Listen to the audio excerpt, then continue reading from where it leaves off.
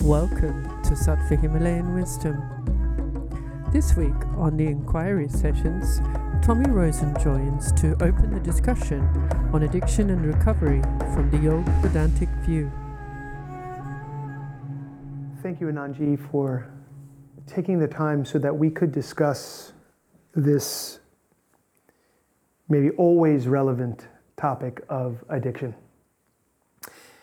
My hope is that I can express a little bit about the history of modern day recovery, and that we can reflect from multiple perspectives, the yogic perspective, of course, on how we have decided as a society to approach this issue today, and reflect and explore some of the possibilities, both philosophically and spiritually, also very practically in this approach.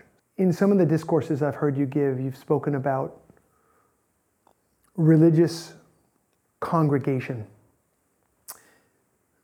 the roots and the beginning of religion or spiritual path, that very often there's a unique individual in the center who's had what you refer to as a satori experience. Very powerful, and that person becomes extremely magnetic for a group of people to come and gather around that person and the teachings which come out of that satori experience. It's interesting, and I wanted to mention to you that modern day recovery began with just exactly such an experience, where one of the co-founders of Alcoholics Anonymous, Bill Wilson, found himself in the hospital for the third time, and he was being treated for extreme alcoholism. He knew when he left the hospital he would drink again, because he always had. And the doctors had understood his case, and they had deemed it to be hopeless. They would treat him, get him back physically on his feet, and then they would release him again, as they had before. Bill Wilson tells the story of one night. The way he describes it, a white light suddenly filled his room. He lost track of time. All he remembers is a sensation of unbelievable warmth, peace came over him. When the experience ended and the white light subsided, he was left in that sense of peace. And there had been a download that came to him. And the download was, if I can somehow share my experience with alcohol, the struggles that I've had, we refer to it as, if I could share my experience, my strength, and my hope with another alcoholic, it's possible the other alcoholic will become sober, but it's definitely for sure that I will. And this was the thread of this was the seed of modern day recovery. That one person with a problem speaking to another person with the same problem could be enough to generate the power necessary to propel a person forward out of alcoholism.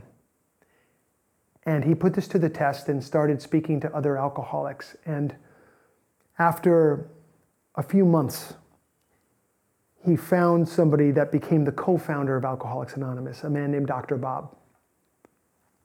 Bill Wilson, who became known as Bill W., and Dr. Bob became the founding members of Alcoholics Anonymous on June the 10th, 1935, when Dr. Bob had had his last drink.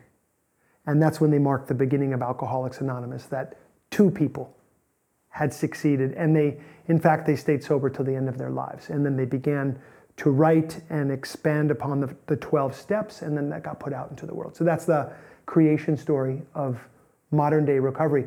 All of these different programs, Narcotics Anonymous, Cocaine Anonymous, Al-Anon, Family Anonymous, many, many more, they have all adopted the 12-step approach to recovery, and it all came out of this one experience I was wondering if you could reflect on some of those ideas from the yogic perspective. You see, in yoga, when we are looking at the scriptural history, there are Vedas are categorized as Shruti, as distinct from Smriti, Itihasa, Purana, Agamas. Shruti means as revealed, or as heard, or as cognized, not as put together by thought. Yes, not reached through thinking, analysis, but rather a download of knowledge that occurred through alignment. So this understanding of a certain download of genius through mind of God, if you would call it, or through the field of Veda, right? From the yogic perspective, knowledge, the boundless knowledge is structured in the infinite field of consciousness. What we know, what we call ideas, insights, theories, are that boundless knowledge expressed within certain boundary, right? So that's an idea, flash of, or that's insight that in this case the gentleman had, the founder.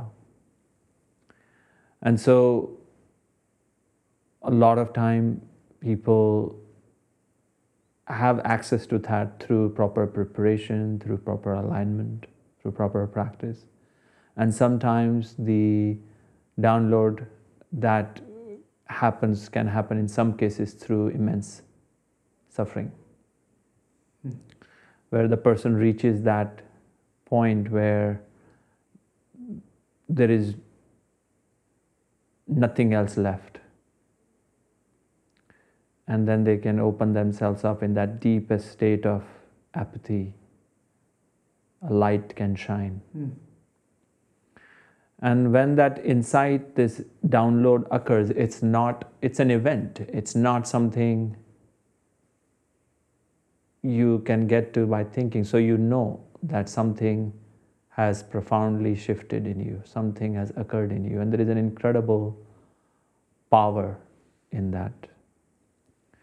And invariably in people around throughout history who have had such experience of insight, of downloading this, kind of a clear message from the infinite field, it changes them and generates an energy when the person has certain sincerity with it, when he or she, without delay, takes inspired action, then always a powerful movement gets started. And it always will impact a lot of people. Whether you look at the, teachings of Buddha, or you look at any of these experiences that have happened. It's always so. So we realize that, that's why in Vedas the highest seat is given to Saraswati. She becomes the goddess of wisdom. And so what does Saraswati's job is? She converts this boundless knowledge to knowledge contained, that can be contained within this apparatus, knowledge we can receive. For knowledge to be received, it has to have a context, it has to have a boundary within it. In this case, this boundary knowledge being, if I share this, my experience, and connect with another human being, healing can happen. And so Saraswati resides at that junction point of the boundless knowledge converting into knowledge within boundaries. And when you plugged in to Saraswati, the insight happens. And it is a very unique event. It really changes you when that happens. That doesn't mean that when you trace the timeline of it, that it would not need innovation and it would not need work on that. Always becomes the need after, when you take that knowledge and stretch it in space-time continuum, because with time is change, and so the need of the hour starts to alter. And so that is an important thing to realize, because we have Vedas as Shrutis, but then we have Smritis, and then there is Agamas, Puranas, Itihasas, Tantras. Innovations. Exactly. To support and to fulfill the need of the hour, right? That's why our tradition is so huge. It's not just not one insight. One insight is very powerful, but we are talking about boundless field of knowledge. The boundless field of knowledge is capable of delivering many different insights at different phases of our soul journey, which will serve us along the way. If we remain stuck to that one insight and make the whole life about that, then there can be conflict. That is an important distinction. Yes. One of the interesting characteristics of this particular congregation that formed around this particular insight, this initial insight, is that the leaders or the founders decided that there would be no leaders, because the seed idea was simply one person who had the suffering of an alcoholic or addict of any kind would just be sharing their own experience with the other person. It was quite different from many paths where there's a teacher or a master or a leader of some kind. They were very adamant from the very beginning, and they said, here in our community, there would be no hierarchy, that anyone could sit in the circle as long as they had a desire to stop drinking or to stop the addictive behavior. So it's a very interesting setup that there was no leader. There was just one person sharing their experience with another person or with a group of people in the circle. Interestingly, as I reflect on, we're now 80 plus years into this experiment, reflecting back, that decision was central and important to the dissemination of this method. At the same time, there was no training. There was no movement towards excellence. There was no, if you're going to be a leader or a sponsor for someone else and take them through the process, well, you would only learn to the extent of the person who was presenting it to you. That is to say that the consciousness of the sponsor presenting the information would be the delivery, and the consciousness of the student receiving the information would be the reception of that. So it's interesting, on the one hand, we appreciate a lack of hierarchy. On the other hand, there's also a lack of training. So a lineage within this global community of people moving into recovery, lineages are formed around different ideas and different individuals who simply worked with a lot of people, but never placed themselves above those people. So often I've reflected upon the need for an improvement in some of the ways that we pass information on, and a review of some of the ideas that were very relevant in 1935 and perhaps need to be innovated upon or updated now. So these are some things. Could you reflect on those? Yes, I think, you see, we cannot look at expressed knowledge as absolute, right? If we start looking at an expressed knowledge as the absolute, then that knowledge is fragile. It becomes opposition to progress, which has happened in many religious traditions also. In the knowledge expressed is being expressed within a certain location in space-time through a particular apparatus to a particular audience, and it is to fulfill the needs of the hour of that time. The unexpressed knowledge is relevant throughout the time, but the expressed knowledge is limited by the time, by the space, by the tools of that expression, the individuals involved.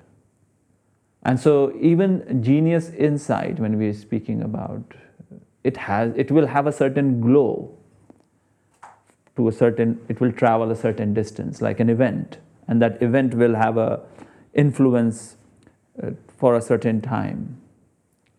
But then it will start to fade. And if we want that event to continue, then we have to add new fuel. Yes, we cannot light the fire, and of course the fire will reach a certain level of intensity, and now we can gather around that fire and absorb its warmth, and that's wonderful. But slowly it will start to fade. And you can be standing around it, but there is only embers left, and slowly nothing is left. But we are all standing around it, so we are still benefiting because we are standing around together. So there is some heat is being shared. But the fire is not being enlivened again. And that is very, very important. That is not that you are throwing away. You are making the knowledge relevant for these times, fulfilling the need of the hour, drawing on that same mind of God, drawing on that same insights, but refining them for these times. For that has to happen in every stream of knowledge, whether it is to do with healing, whether it has to do with technology, whether it is to do with what we mean by politics and economy and all of that. It has to happen. And when we are speaking about leadership, the true leadership is one of harmony, one of companionship. A true leader who will be effective in any circle is one who does not place himself above. Right? That is the only effective leader. And a leader who places himself or herself above his or her efficacy becomes very limited. So he or she can have followers, but might find the ability to influence total change very limited. People would ultimately not go the whole way with such a leader. So leadership and a sense of equal community can coexist. They are not exclusive to each other.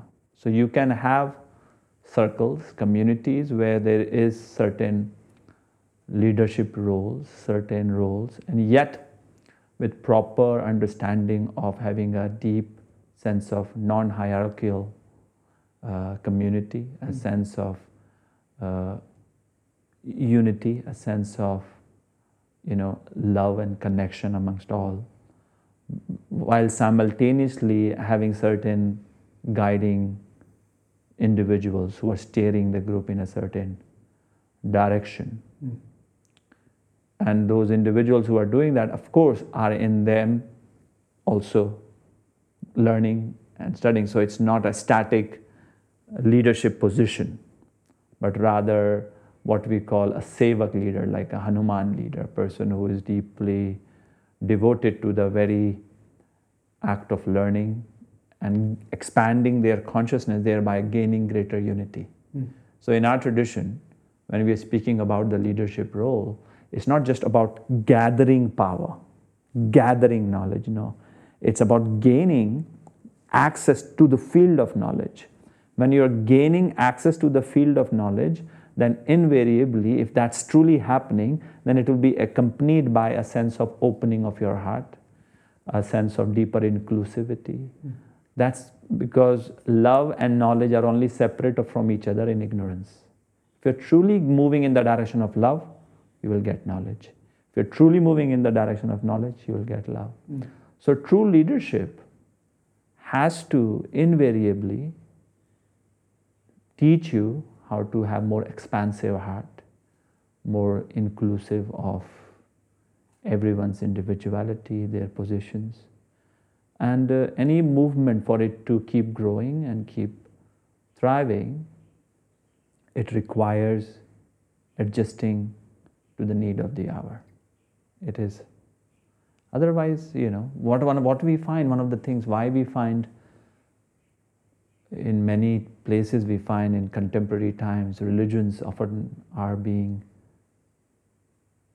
kind of failing to fulfill their promise. Because that doesn't, if you look at the original history of any religion, there were many people, countless people who were positively impacted by them. But then they did not grow a lot of time, did not adapt, new masters, new leaders did not emerge from within that. And so they became stagnant. And so we find often in the contemporary times, religions which were supposed to be a source of healing can be at conflict with a more open world, which is what is the need of the times is. A more global view, a more inclusive view. With regards to understanding addiction from a broader perspective, in the beginning of this story, say in 1935, or going back in the history of humanity, we would see people who were engaged in such abject addiction that it was very clear that they were hurting themselves with a substance or a behavior. It was beyond a shadow of a doubt. Nobody had to guess. They themselves understood that they were in a problem that they didn't have a solution to. From the perspective of modern day recovery, we have often separated out a group of people from the rest of humanity. And this group of people are characterized by having this particular issue. So we could refer to them as people who struggle with addiction in one form or another in a big way. In the work that I've been doing over the last sort of 30 years or so, since I became interested in recovery and sought my own recovery, and my study and my look into an experience of yoga, I've started to see that in the scriptures, for example, the Yoga Sutras of Patanjali, we're talking about, I feel Patanjali describes in great detail addiction as being a part of the human condition. From the perspective of attachment to belief, attachment to desire, attachment to thought, attachment to emotion, that in point of fact, there's no human being that doesn't get past this without having to go through the portal and to awaken from all of these attachments, which one could refer to as addiction in a broader sense of addiction. I'm addicted to my way of thinking, I'm addicted to my belief system, etc., etc. So I was wondering if you could speak about addiction from this broader perspective. Do you agree that it's something that is just part of the human condition? Yes, not every human being may abuse themselves with a substance or a behavior to the extent that, say, I did. But we all seem to have to figure out a way to move beyond the illusion and the delusion of the mind. Yeah, absolutely. I think though identifying in the broader sense, the identification with being an addict in the long term is not going to serve humanity.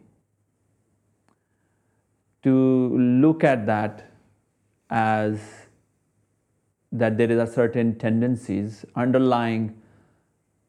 What is the underlying tendency behind the mind getting attached to certain behaviors and patterns of thinking?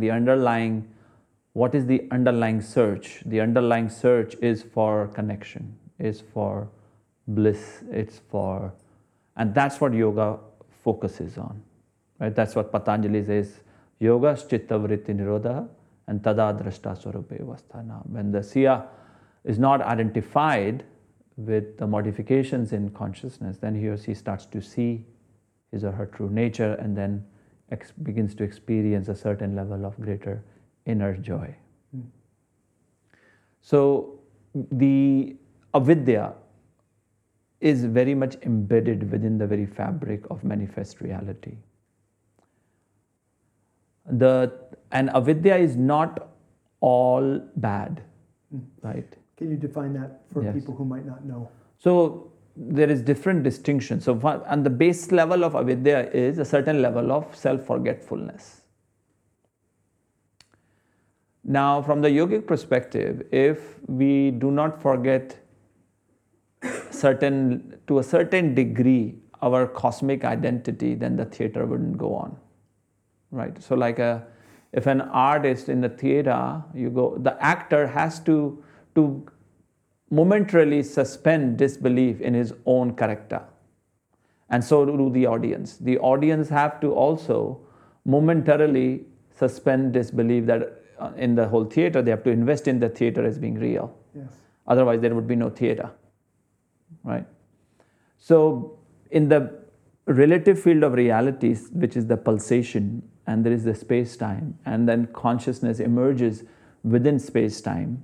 Again, space-time emerges from consciousness, then consciousness gets localized within space-time. In this whole process of localization of consciousness, there is a certain level of forgetfulness because there is time. And because time is there, forgetfulness will be there. And that forgetfulness is what gets the whole process of learning correctly and also learning incorrectly, misidentifying the meaning of life or what would actually give us everlasting joy, and how to face the lessons of life, because there is the learning possibility. So there is naturally, because there is avidya, there is potential of incorrect understanding is very much strongly there within each and every individual, where every individual can be engaged in self-sabotaging behavior from knowing